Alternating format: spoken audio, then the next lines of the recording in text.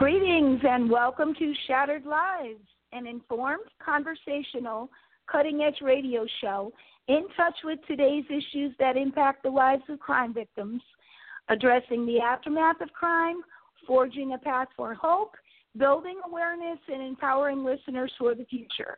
This is Donna R. Gore, a.k.a. Lady Justice, your host, with my co-host Delilah Jones, president of ImaginePublicity.com, welcoming you to today's show into our library of weekly archive shows. It is our goal to make a difference. And yes, indeed, it's our goal to make a difference today and every Saturday that we are broadcasting. So I welcome you to another very chilly Saturday here in Connecticut, as well as New Hampshire, where our esteemed guest is from. And it's also pretty chilly down there in Myrtle Beach. So, cold is a relative term, I guess you could say. But we are all surviving, and we're here for the benefit of others. Doing this radio show will take my mind off the bitter cold today. So thank God for that. Thank God for our esteemed guest and for the good work that Delilah Jones does with Imagine Publicity. I couldn't do it without her. So anyway, before we get into the meat of the matter, just want to say good morning, Delilah. I'm glad to have you here, and I'm glad to welcome our brand new guest. And thank you, Charles Moncrief. Yeah. Yes, for introducing us to our guest this morning. Delilah, I just wanted to say, it continually amazes me that we're able to feature guests of such high caliber. Many people have gone through the depths of despair, have experienced human degradation, have experienced extreme loss, and yet they're able to overcome and to not only survive but thrive. Isn't that amazing to you as well? Oh, it's always amazing. And, it's one of those questions I always think about is how do some people come through it stronger in the end and others, just don't. There's probably still a lot of people out there who ball up in the fetal position and just cannot function in life anymore. And I think this is one of the reasons we may be seeing such an uptick in drug addiction and alcoholism and things like that people just are having a hard time dealing. So it's always very refreshing to have someone come on and tell their story so that others have hope, because sometimes that's the only hope they have to hang on to. Absolutely. So, we definitely try to have this show as a forum for that. We're not here to talk about the perps or to necessarily to solve a crime. This is a story about a woman who I just put up. I think a life resurrected, and it might that might fit the description. So without further ado, and we're going to start with the positive and an update on what she's doing currently, and maybe work our way backward. Dawn Pawlik, thank you so much for being with us. Thank you for being part of our Shattered Lives radio family. Pleasure to have you. Thank you so much for having me. I really appreciate it. Well, we appreciate you being with us because it's an opportunity to build awareness and to educate, and that's what we are about. To begin with, like I said, let's start with what you're currently doing, maybe, and work backwards because people may not be as familiar. And I just wanted to, maybe read the description that you sent me, and you can elaborate on that, and then we'll get into other things. Okay, so Darlene Pawlik and her husband of more than 27 years lives in southern New Hampshire, and you have 5 grown children, 4 of whom have owned a variety of small businesses, and your youngest child is currently serving in the U.S. Air Force, and you also have 2 young grandchildren that you treasure, and you are retired from a 28-year-long career in nursing due to illness, but you are back, or you are currently working as an author and professional speaker, developing curriculum around the issue of human trafficking, and you still manage to squeeze in some residential real estate. I can relate to that part. And your passion is defending human rights, brought to your attention recently. So maybe we can also get into that. I'm not exactly sure what that refers to, but let's say that you're a person for all seasons and you have many, many interests and passions, which is so great. Tell us a little more about your passions and what you're doing currently, and then we can kind of work backwards. Okay, cool.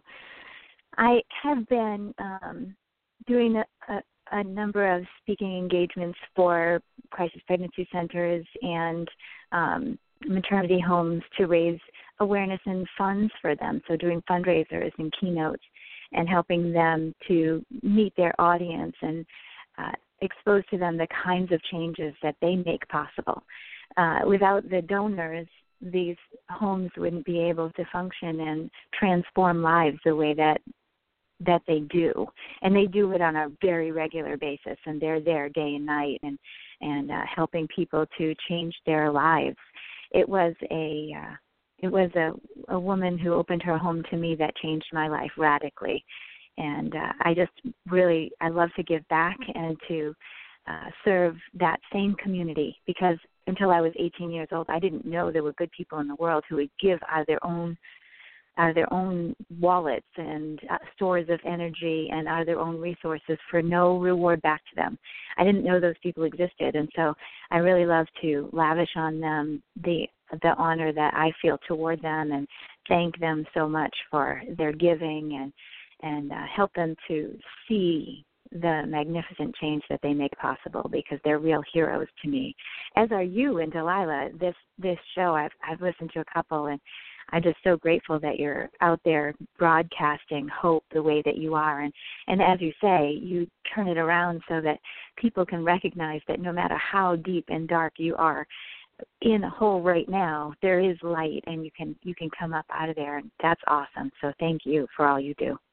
Well, thank you, and it's quite an honor for you to say that, quite a compliment. When you say maternity home, is that what you said, maternity homes? I did. So sometimes they're called shepherding homes. Can you define that for us and tell us what that entails, and then maybe we could interface that with how you got there in the first place? Okay, great. A maternity home, also sometimes called a shepherding home or a home for unwed mothers. Sometimes it's called a shelter, but it's usually not a shelter in terms of, you're there at night and out during the day. This is a long-term home, and it's usually, when it's a maternity home, it's usually a place where you can stay until you get on your feet. So a lot of women will come at some point during their pregnancy, and then they'll have their child.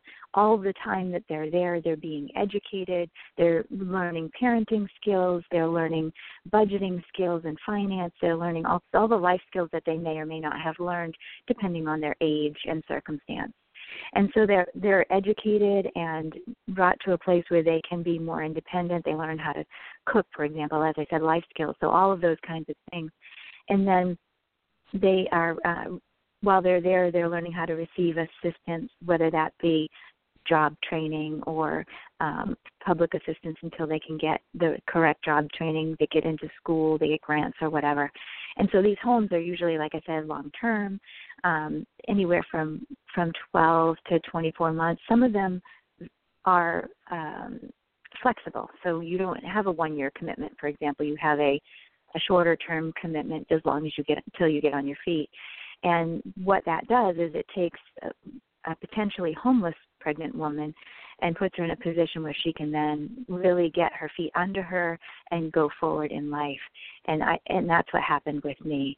So in my life, I was actually conceived during a violent rape. And my mom never thought about abortion. She just said, well, we were in it together. And, of course, she didn't say that to me until I was much older, but that sort of gave me a sense that she recognized me as a person right away. And so we were in it together. And I always remembered that when I was a little bit older and I was going through all the stuff that I went through, that even though that little baby can't be seen, that is a person. And it stayed with me even to this day. So I'm part of the Personhood Alliance right now, even at 50 years old because of her statement. So it was just such an awesome thing to say. She ended up marrying the man that raped her because he told her that he'd ruined her and that no one else would ever want her. And so she believed him. They grew up in a Vietnam kind of atmosphere, pre-Vietnam atmosphere where it was a lot of hard, like never sharing your feelings, not talking. There weren't parenting skills, that sort of thing. It was kind of a hard youth style, if you want, when she was growing up. And so she just believed him. And did she think that by marrying him that would legitimize, the baby, or that she would finally get some support, or why did she think that was the way to go? Or because that was the era? Well, he said, you should marry me because I've ruined you and no one else would ever want you. And so I think that she just believed that, like, no one else is going to want me, so okay, I'll marry him. I think she might have had in the back of her mind that this wouldn't be so violent, but as it turned out, he continued to attack her for the next 2 years. And when she found out she was pregnant again, she was on the verge of suicide when she finally disclosed to her mom. She told her all that had gone on, that he had been attacking her and that she was going to kill herself if she didn't take her in. So we at that point moved into my grandmother's house, which was a tumultuous place because my mom was the oldest of 4 teenagers. So there was a lot going on all the time. And her mom had just had a baby a year and a half before me. So there were teenagers in the house and toddlers in the house at the same time. So it was pretty chaotic. But she remarried after a while, and she still sent us to our paternal grandmother's house where our biological father had access to us, and so he abused us also. And from toddlerhood, I was sexually abused, and it got more deviant as I got older, and it got more crazy as I got older. And I managed to sort of put it out of my head and live a double life. So when I was at my stepfather's house, I lived a pretty normal life. We had games and toys, and we had friends, and we had cousins that we all hung around with, and it was pretty normal. It wasn't lovey-dovey, everybody appreciates each other, mutual admiration society, but it was go to school, you come home, you get good grades, you do well, you do chores, etc. But at my paternal grandmother's house on the weekends, it was a very hard work and very cold. My grandmother was very cold. And then, like I said, my biological father had access, and that was very awful. He gave us drugs and alcohol to keep us quiet and to numb the pain, and so we were heavily drugged often. I remember one time. Darlene, what was the custody arrangement? I mean, why did you have to go to your grandparents on the weekend? What was That's what's so crazy is my stepfather actually adopted us. So there was no need for us to go there and no legal requirement whatsoever. But it was just that my stepfather already had two daughters of his own, and so we would sometimes switch off where he would have his girls over to his house, and so we were sent away so that it was, quote, unquote, more peaceful for him. And so we were sent back with, they didn't know that we were being abused there. One time I was about 5, maybe 6 years old, and my biological father had brought me into the house, and I was filthy from the things that he was doing to me. And my grandmother threw me in the tub, and she sternly said to me, "Don't say a word." At the same time yelling at him, "What are you bringing her back so late for?" Because my mom was due any minute. She washed me up, and I was still in my towel in her arms when she whispered again in my ear, don't say a word. When my mom came in, she was getting my sister dressed as my grandmother was toweling me off, and I was getting dressed. I got into the car. My mom was asking me how was the weekend, et cetera, et cetera. I did not say a word for 2 days. I didn't talk at all. I went home and didn't say a word. And my How mom old were you at this point? I was 5. I might have been closer to 6. It was in the fall, though, I think. It was cold. My mom remembers it, but she doesn't remember how old I was. But she said, I remember that you didn't talk, and I had no idea why. But it seems to me that as we're talking here, there are people who need to know about these red flags. Like, that was a red flag that she didn't know. She just kind of shrugged it off because I was a quiet kid. My nickname was Sit Down because I would quietly stand in the corner of a room. My sister was the one that was loud and obnoxious and dropped everything. And so I would sit down and she would shut up. And so she didn't really see that there was that much of a difference because I wasn't talking. But it's a big red flag. Wow. Both the acting out and quietness. Those are the two extremes, and we just happen to have both of them. And we were both being abused horrifically, and we just had the opposite reactions to it. But as time grew on, went on, I was able to stay home, and I didn't have to go there anymore. I stayed home on my own, and that left me feeling worth less than other people. I found out that I was conceived by rape. The kids in the neighborhood knew of this rapist that had been in that area, and so I was always really concerned that somebody was going to find out that there was a connection, but I was always grateful that I was adopted because my name was different. I wasn't connected with my biological father. Oh, okay. Yeah. So as I was hanging around as a teenager, it was in my actually prior to that, in my early part of my 13th year, my mom had a lot of people in and out of the apartment, and one of her brothers molested me.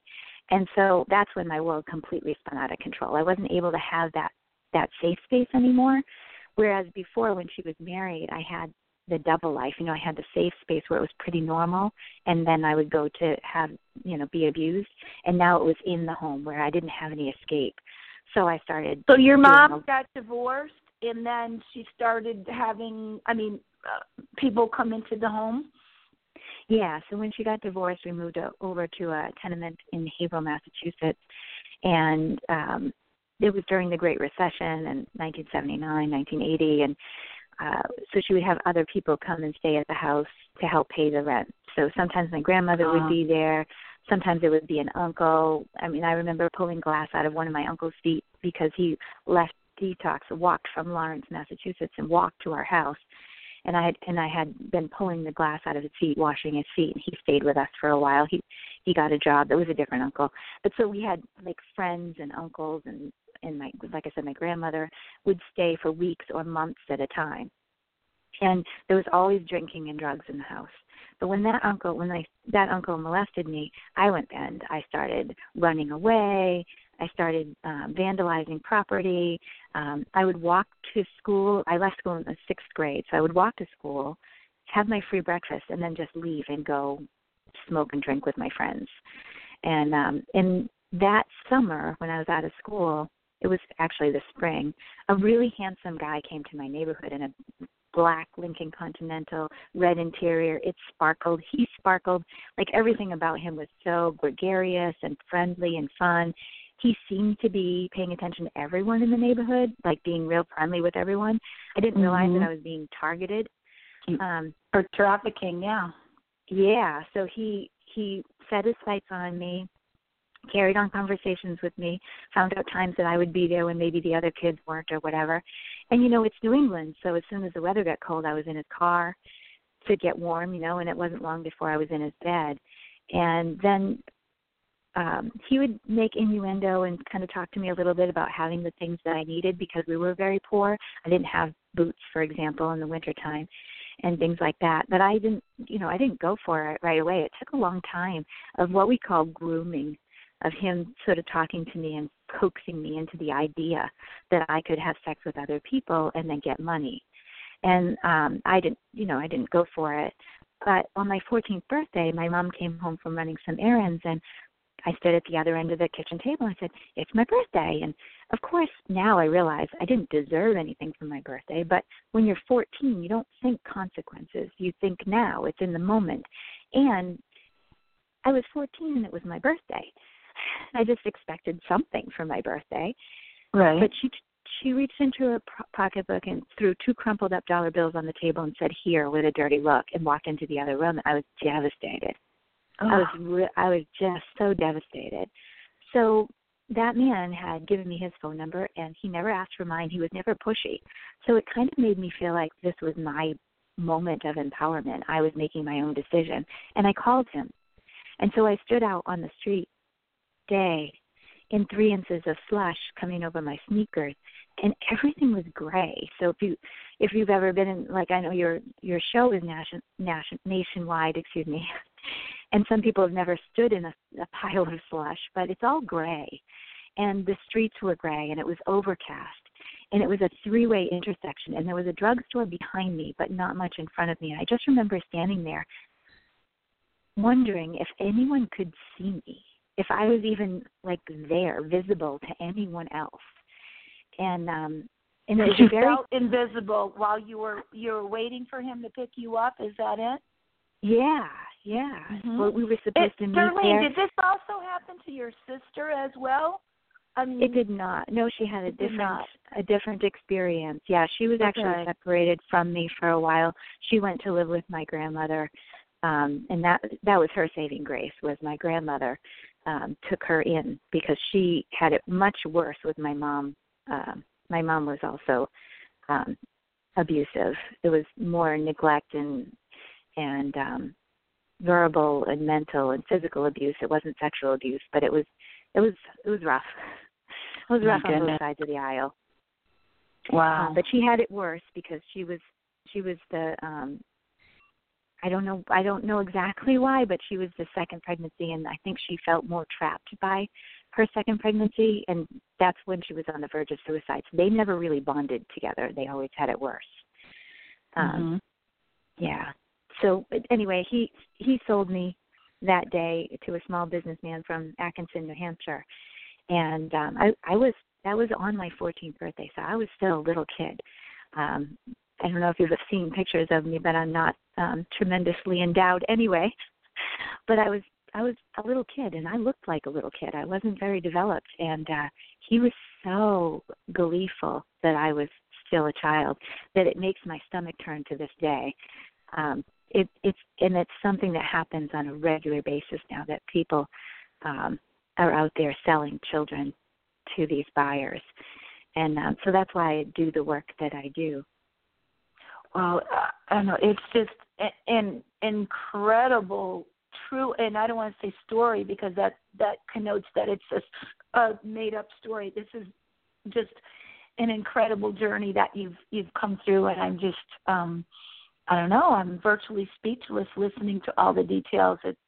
Your resiliency also must be, just to the maximum for you to have withstood all of this and to do what you're doing. So I totally respect the fact that you're able to look back and to talk about this in a calm manner. I mean, how long did it take you with respect to being able to maybe come out of this and to look back and to tell it, retrospectively without all of the emotion that you must have felt? I mean, you're saying this with such a sense of calm. Well, I was on the streets living in my sneakers for 4 years.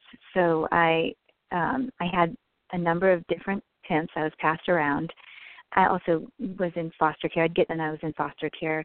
Usually in foster care, I would go to a very nice home and spend a night or two and get rest and then just leave. I didn't stay in foster care very long. They weren't equipped for the kind of complex trauma that I had experienced, so they didn't know what to do with me.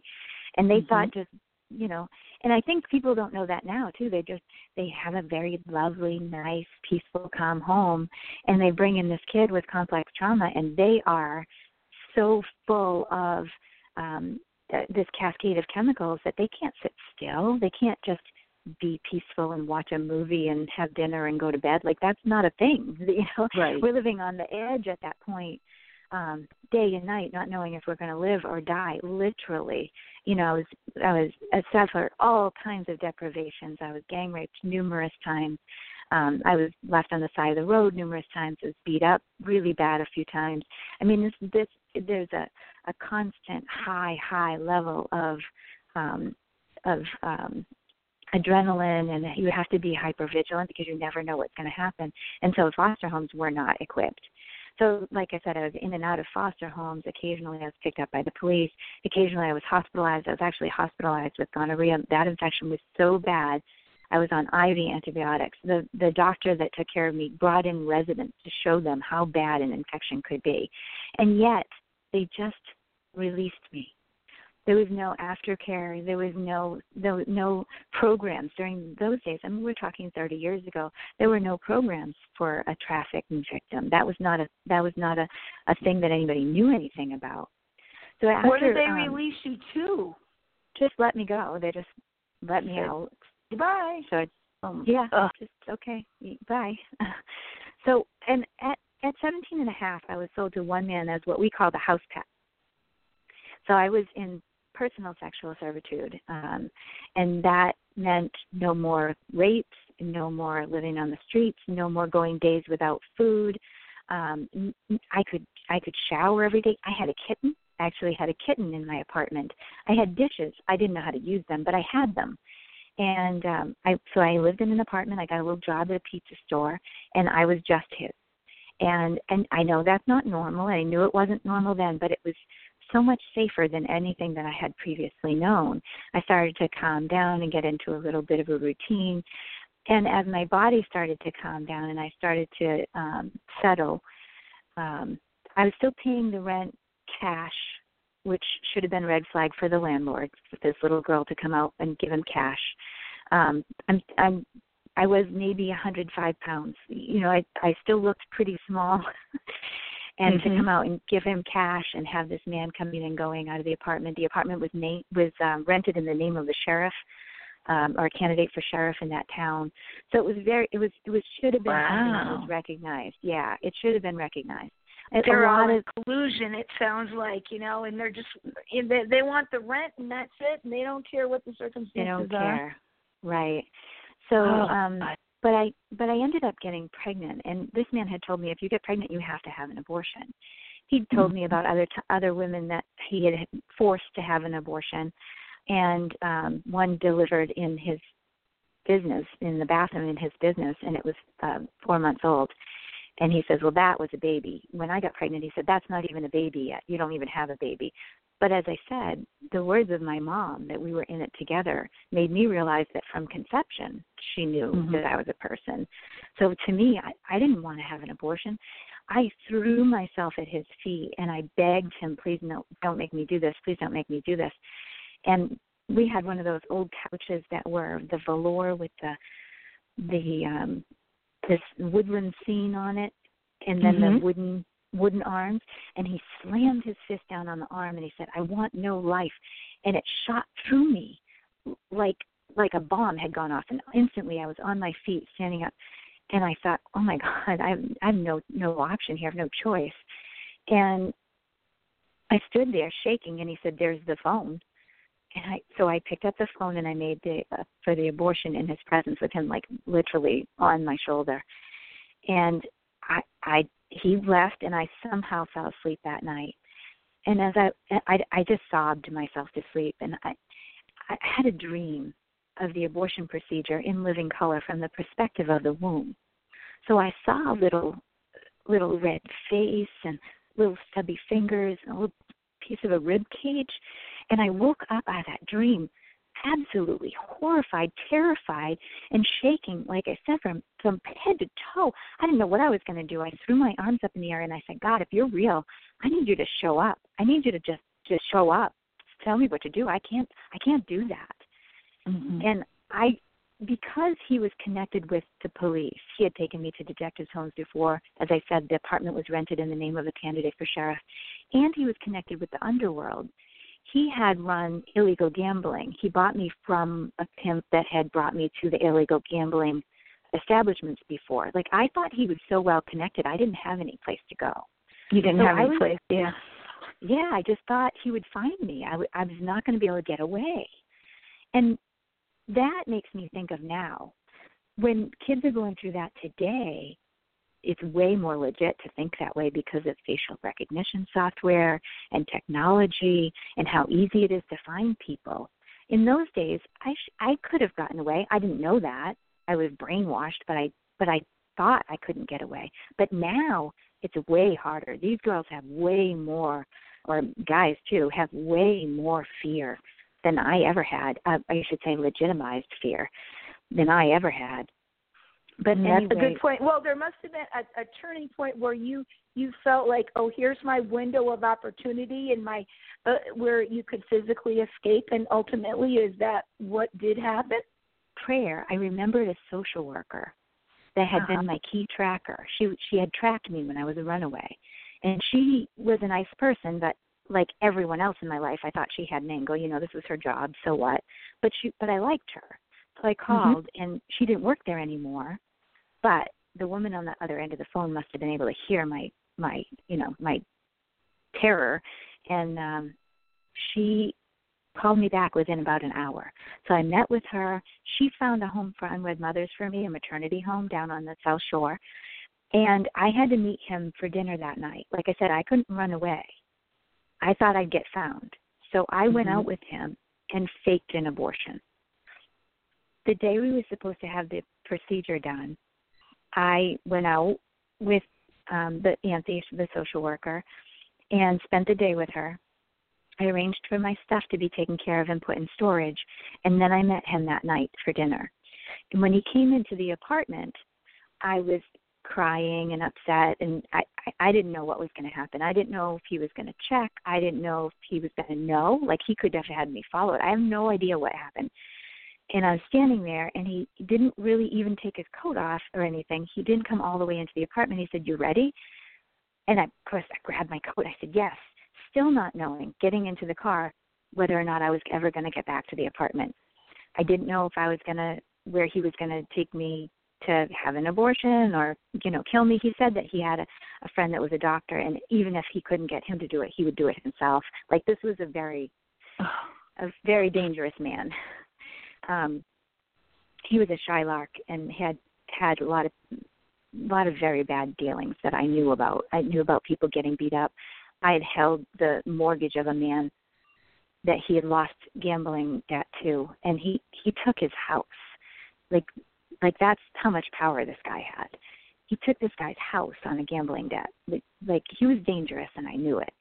But I got in the car, and we drove down to Boston, and I made up this elaborate story about how my cousin was going to give me a job. I told him about how I felt the abortion procedure was. Like, because of the dream, I was able to really convey those emotions really strong. Do you mean to the people at the abortion clinic you're telling this to? No, him on the way. I never went to the abortion clinic. Way. Okay. Yeah, I never went. No. So I faked an abortion with him. I convinced him that I had an abortion. He didn't say really much of anything all the way down to the restaurant. I continued the facade in the restaurant. And on the way home, he said, "I'm going to let you go, but if you come back to this city, you're mine." And I didn't know what to do. He believed me. I was like, do I thank him? Like, I didn't know what to do. Do I smile? Do I not smile? I mean, I just sat there kind of frozen still the rest of the ride. And when we got back to the apartment, he let me out and he drove off. And I was astonished and amazed and still very much afraid that he was going to come after me if he found out. But I was elated. Can I pause just for 1 second? Delilah, in all the stories that you've heard, maybe talking to Betty or Dottie, have you ever heard of someone who lets them go under these circumstances? No. I mean, that's just so highly unusual. the only time I would say this might happen is if there was no more use. It's as Darlene can say, this you're a commodity. You're a product, and if they can no longer make money from you, then there's a possibility they would let you go, or they would kill you, or sell you to someone else. Was this his feeling that he just didn't? Well, I'm moving on to the next person, and you're of no good use to me anymore? Or did he have that trust that you actually did have the abortion? He believed you, which is a miracle, right? Right. So he had the experience before that when girls had an abortion, they weren't as compliant and as, I guess compliant's really the only word I can use. The relationship goes too sour. And so that was his experience previously. So he didn't want that experience. He wanted a completely compliant girl that he could do whatever he wanted with without any backlash and without any angst. So you were faking the part of being the good girl, the compliant girl. I'll do what he says, and he bought into that. Yep. Wow, you must have been an incredible actress. Well, wow, it worked. So absolutely. So go ahead. I just had to interject that because this seems very rare, and in the whole scheme of what happens to people. And so go ahead. I'm enthralled. Well, so Anthony had found a home for unwed mothers for me, and that they're still around today. They're in Quincy, Massachusetts. It's called Friends of the Unborn. At this time, it was just 2 rooms in her basement she opened up to a few throwaway girls like me, and we're down there. We're fighting all the time. We're all vomiting all the time, and then fighting about who's going to clean up because we're all vomiting all the time. And it was not pleasant by any means. But she taught us how to settle down. She taught us how to get along. She taught us to talk with one another. This is what I was talking about, how much maternity homes teach the women that are there to be able to get along in society and just with each other and stuff like that. But when you talked about having resilience before, about how I was so resilient, I had just focused all of my attention on the baby. So I sort of set aside any healing and anything that my trauma. Mm-hmm. I just wanted to be a good mom. I just poured everything into all of my energy into trying to be a good mom. I promised God that if the baby came out okay, I would, do everything that I could to take care of. It was a girl, so her. I said her or him. I didn't know, but in doing that, I ended up moving back with my grandmother. Again, a saving grace. She opened her home to me. After I had the baby, I was in school within 2 weeks for my CNA, and then the next summer, just a few months later, about 7 months later, I was in school for my nursing certificate. And by focusing so much on getting enough education to get a good job to take care of my daughter, I was able to channel all of the adrenaline and all of the hypervigilance and all that stuff and sort of be able to propel in a direction. I think that's, for me, one of the biggest things about the anti-trafficking community is that housing needs to be available that is equipped to deal with that kind of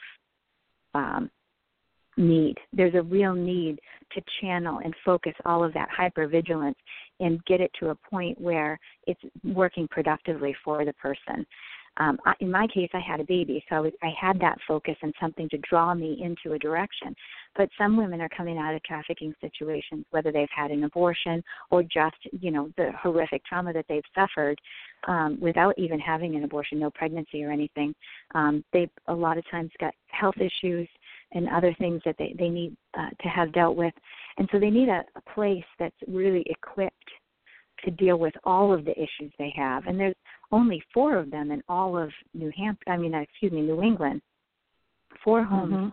And how about as far as I know, what do you say about that? Is it starting to are they starting to create more of these centers where they can deal with multi-level trauma and to meet the needs? Think so. That is not something I know much about. So when I do research, I go onto the Polaris Project website, and that website has a map of where services are available. But the homes that are homes for trafficking victims are somewhat secretive. And they need to be to protect the trafficking victims, whether they're men or women or children, to protect them from the traffickers, because that's their property. And depending on how desperate they are and or how technologically adept they are, they could try to go get that victim back rather than another one. Just like in domestic violence shelter or human intimate partner violence shelter, I mean, same thing. They have to be that. But is there? Can you give us some sense of how common is it for someone to have been through all of the trauma that you have and trafficked? How common is it for trafficked women to become pregnant once or even multiple times? Is it very common or is it atypical? It is very common. And Laura Lederer did a survey of trafficking survivors and found that at least, I don't have it in front of me, I didn't know that we were going to talk about this, so I would have pulled it up, but at least half had one or more abortions, and another, I think it was 20%, had more than 3 abortions. So it's actually quite common. It depends on the kind of, the word I'm looking for. I don't want to say the word level because that's not an appropriate word, but the type. So the type of sex trafficking it is. So if it's escort service, there's usually more safeguards put in place. They might use condoms, for example. But if it's streetwalkers, it's not necessarily the case.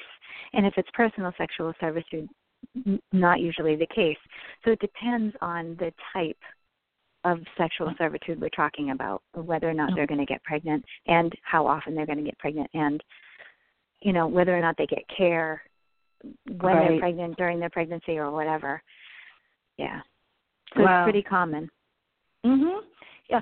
Well, just to give you a little bit of a time check, we have about 16 minutes left to our show, and the time is flying by incredibly. In fact, it is. I hope I didn't take up too much. If you want to come back, we'd be more than happy. But could we address some of the vulnerability lists that we had talked about? Because I think it's very valuable, practical information for people to hear, even if we kind of just do an overview with respect to sort of red flags kind of thing. Yeah. So the vulnerabilities are, number one, I'm not talking human trafficking in general now, I'm just talking about sex trafficking. Sex trafficking victims have said at a rate of about 90% that they were child sex abuse victims. So child sexual abuse is a primary indicator that there's a potential for sex trafficking. That's because it's a core violation, it makes that vulnerability very present. And so it's something that I hate to say we fall back on, but it's a way of being able to connect with people, that inner need that we have for love. And it's confused, obviously, and it's wrong, but it is one of the main factors. And then drug and alcohol abuse, abuse and neglect of other kinds, mental and physical abuse, that need for intimacy, that need for feeling valued, leaves us with a big void that needs to be filled, and traffickers will spot that and exploit that to the max. Yeah, right. Yeah. Poverty is not a significant indicator. There have been people who have been trafficked from very wealthy, very well-to-do homes. So that's not necessarily an indicator, but it is something that can contribute to it. For example, in my case, I did have needs. I didn't have any boots. I didn't have winter gloves, that sort of thing. And when you're talking about somebody who may become vulnerable, so it could be somebody who's aged out of the foster care system. They have nothing. So poverty in their case is going to be a factor, right? But it isn't always a factor. Obviously, there are people who have done very well out of a place of poverty. Right. Okay. Yeah. That's another potential indicator. Right. And so a lot of the things that I do for example, I'm a speaker for Save the One, which is a global ministry of people that people consider exceptions in pro-life discourse. So those people who are considered expendable, they were conceived by rape or incest, or they have fetal anomaly. When I go speak for Save the One, for example, I always bring in these factors because there's a stigma attached, and I mean even people with big names like Sean Hannity would say something like someone who was conceived in rape is a demon seed. Can you imagine being called a demon seed? There are about 35,000 people across the country, in the United States alone, who are conceived by rape or incest. 35,000, wow. Yeah, I can't conceive of somebody saying that. I mean, that your circumstances of birth are not under your control. Exactly. Right? Right. And so then this stigma sometimes will carry over, though, and then, there's where the drug and alcohol can come in, the anger issues can come in, and all that kind of thing. And so that can be a setup, and it's a setup that's going to be generational. So I always bring that up in those circumstances. So we were talking earlier about what we're doing now to address human trafficking in New Hampshire and in New England. And this month is National Human Trafficking Awareness Month. But this next week, on Thursday, the 11th, is National Human Trafficking Awareness Day. And so there are actually 3 bills at our State House in New Hampshire that are coming up that address some aspect of human trafficking, which is kind of ironic, I guess. 3 of them. That's great. Right. So I'll be up speaking to those and addressing that before our legislature, in the Criminal Justice Committee, and then nationally, so you had said how many people are resilient that come out of trafficking. I think you mentioned something like that when you were talking earlier. And I'm part of the National Survivors Network, which is, I don't know how many members they have that are not on Facebook. I only know there's about 168, 170 on the Facebook group that are pretty active. And those are people who have come out of trafficking, whether it's labor trafficking or sex trafficking, male and female. And there are a number of us that are very active in speaking out against this atrocity. So they've come through their healing and come out and gone to be able to, as you say, thrive and help others through this and give hope that there's an outcome that doesn't have to be negative. You don't have to, as you mentioned, curl up in a fetal position, but you can come out of it and be strong. You had asked me about how long it took me to come out of it. I was trafficked for 4 years, and then I brought up all my children. I started advocating for the right to life fairly early. I was about 26 or 27 years old, and so I advocated for the right to life now for over 25 years. But as far as trafficking goes, I waited till all my kids were all grown. So when my baby was grown and graduated high school, then I started talking about my story and about trafficking. So it's only been about 5 years. Well, it sounds like you had a few things on your plate. And that, we have different chapters of our life where this is the most appropriate focus, and then I'll do this, and then I'll do that. And right. But yeah, that is this is just an amazing journey that you have come through. One thing that I thought that was particularly interesting too, when we had been talking about planning this show, was that maybe people are not as aware, and those of us who have had a medical career, we talked about with regard to child sex abuse and with trafficking, you had said that it's a core violation, and inability of young kids just like you to process what was going on, and with regard to what goes on in the brain or there's no ability to use the executive functioning feature and to be able to plan for a future. So I was thinking of that when you were describing foster care homes, and you think, oh, you just have to go and sit down on the couch and watch a movie with the rest of us, and you don't even know where the next day's meal is going to come from. So can you talk a little bit about that with your medical training with regard to that? Because I don't think people realize how you're a minute-to-minute existence, correct? Right. Really, it is. So when we're really little, we think basically with our me brain, which is my term for our midbrain, and it's all about emotions and right now and how it feels and what's going on.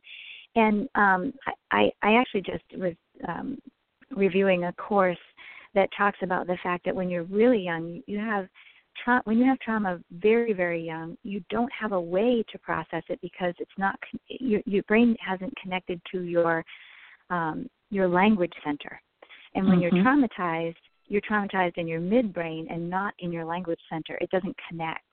And so sometimes it's hard to have words for the trauma. You can't tell the story of what happened. You can't explain the feelings that went on. You can't process it at all because you can't put it into words.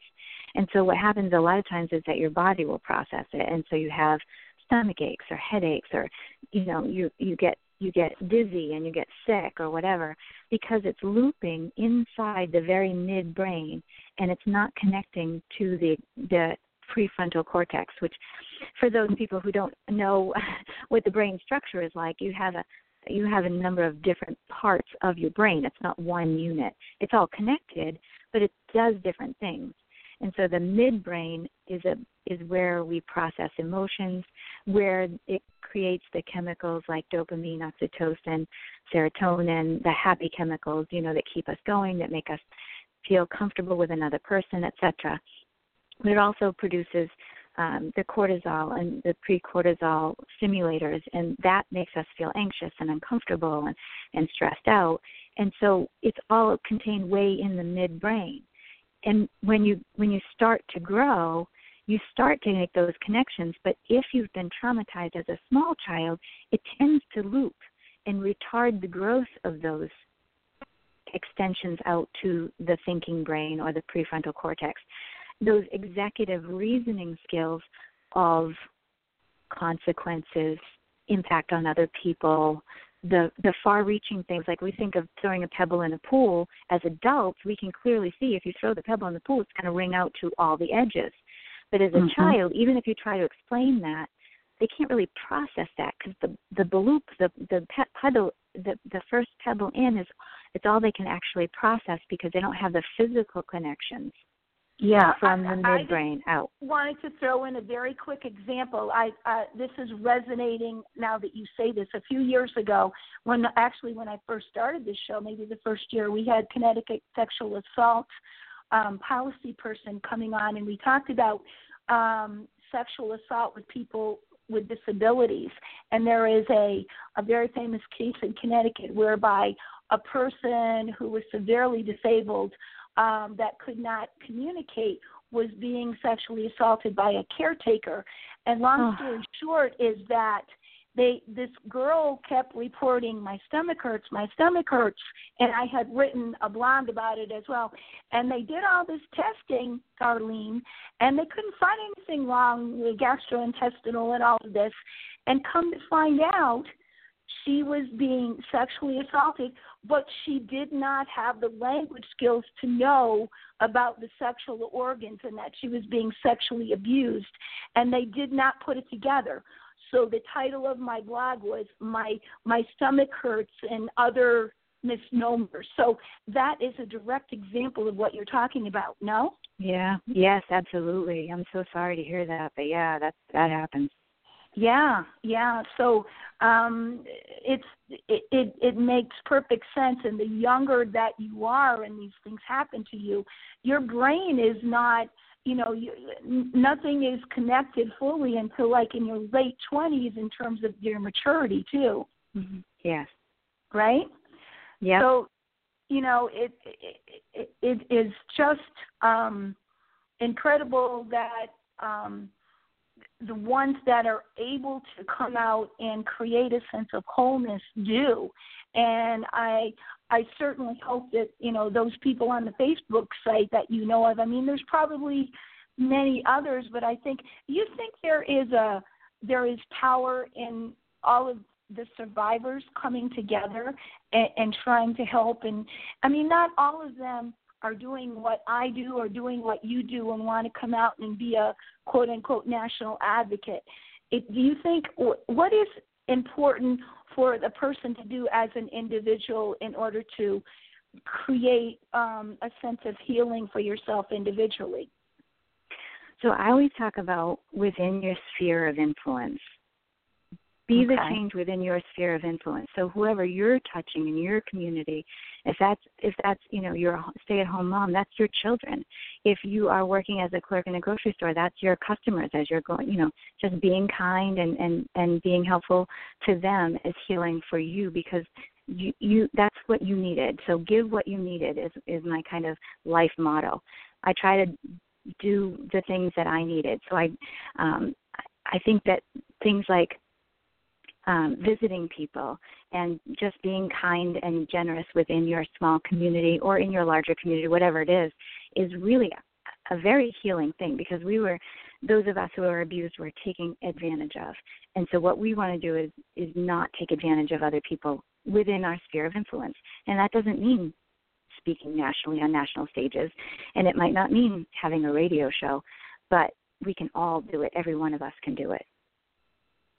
Yes, indeed. And like I said, we have about 2 minutes left. Would you like to give us what would be your resounding message for this hour, and any contact information if you're willing, if people want to connect with you? And again, I throw out the invitation. If you would like to, you are invited back in the future anytime, Darlene, because I think you have a lot to offer. Well, thank you. I think that my resounding message, the thing that I'd like to leave people with, is bad beginnings don't necessitate bad endings. And that goes for the children conceived in rape. It goes for the kids who are being abused. Even the 23-year-old who's doing a good job and doing everything from a very normal, natural family can be assaulted. And that can seem like a bad beginning of a new phase in life. For example, going to college, maybe they get assaulted. That bad beginning doesn't necessitate bad endings. We can get through it. Find help. Find the person that you need to help you through. Don't trust everybody with your issue, because not everybody's going to be helpful. But ease into relationships. Yeah, it can be really bad. But ease into relationships with people and find someone who can help you to really process the things that have gone on, so that you can get to a good ending. And a good ending for you is not going to be the same as for me, but everybody can have a good process in their lives. And I shouldn't say good ending, because as our lives go on, we have ups, downs, ins, outs, sideways, everything goes all over the place. But just because you were hurt doesn't mean your life is over, and it doesn't mean your life is tragic. My mom, at 15 years old, was violently raped. She had 2 kids before she was 17. She had multiple divorces, but now she's been married for almost 13 years to a very wonderful man. She really enjoys her life. She's got a good job. So anybody from what seemingly bad beginning can have a really great life. Wow. Well, I think on that high note, that's very hopeful, and I feel very blessed to have come to know you, and I hope that we will continue our collaboration in the future, and we're Facebook friends now, too. Yes. Lila, would you like to have some parting words, as we always do at the end of our show? Yes. Yeah, I really want to thank Darlene for being on today, Yeah. and I would like for you to take these last minutes and give out your website and your contact Yeah. information. Please. There may be someone out there who would like to hire you to speak. I don't, Yeah. and maybe explain a little bit about what type of venues that you speak for. Okay. I'm at thedarlingprincess.com. So it's not Darlene, it's Darling, like a dear one, DARLING, princess.com. And I speak to all kinds of venues. So I'm going to speak at the State House next week. I do radio and podcasts and things. I also do keynotes for fundraisers. I've done rallies. I've done small groups. I actually go to the detention center here in New Hampshire and speak to the girls, do a little Bible study. So, I do all kinds of speaking. I've spoken to women's groups. I've done church, Sunday services, all kinds of things.